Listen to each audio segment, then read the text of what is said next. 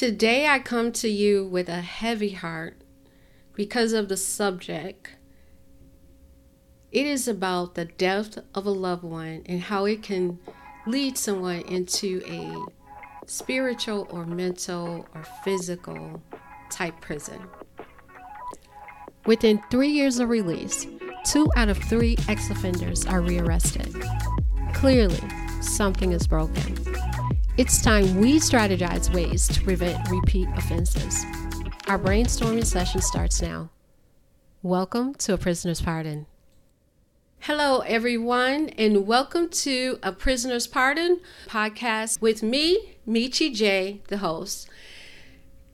Today, I want to talk about how the death of a loved one and how it can cause so much strife within a family when you're making family arrangements for them to be buried, and how this can just lead to so much chaos, and how it can have you just getting in trouble, so to speak, where you're not getting along with family members, or in how the enemy can use that to possibly lure you into a trap.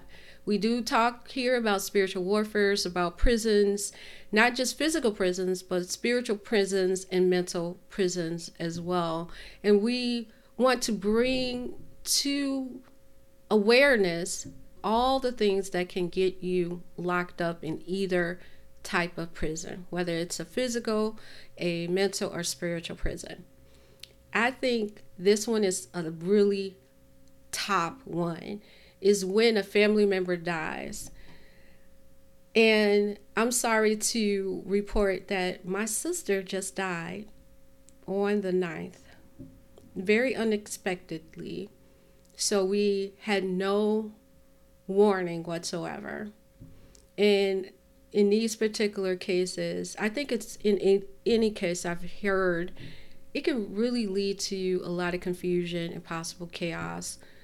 And this is a difficult time for any family member, and it's a very easy time for the enemy to bring up strife. And I've heard this over and over again, that the death of a loved one, you really see the real person come out.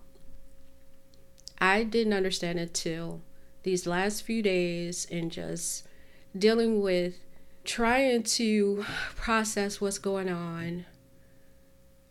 My sister is gone, and she was one of my biggest supporters. And my mom and I and my brothers, we're doing okay. And her kids are making it through. But at times, you just have to be very wary because of miscommunication and high emotions. What's going on?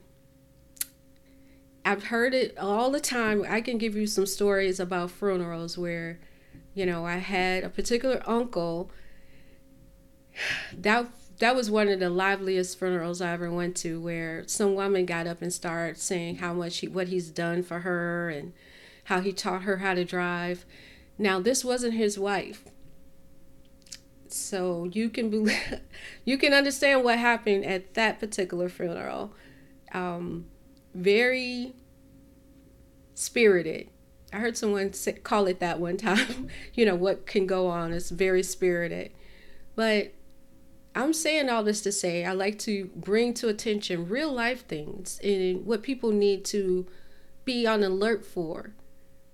And it's hard to be guarded during these times because your emotions are running high. You're trying to understand what happened, and in this particular case, we don't know what happened. And about time I got there to my sister's home, her body had already been taken, and it's just trying to gather information is really difficult. And it seems I don't want people to get into, being disruptive because they don't know what's going on. I talked to the pastor that's going to be officiating my sister's funeral, And he said that what goes on is that people, at the time someone dies, they feel guilty. And that's when they try to make up for it. It has nothing to do with money or things like that, because this is not about money. And I was explaining that to him. He said, no, that he's officiated a lot of funerals. And he's been counseling me. And he said that during these times of bereavement, people are trying to make up for what they didn't do for the person in real life. So now they have to assert themselves. And for instance, he gave an example of when a friend of his, it was a lady that he had to pay her her light bill when she was alive. And her son and her were not on great terms. But at the end, when she died, he turned around and put $30,000 for her to be buried.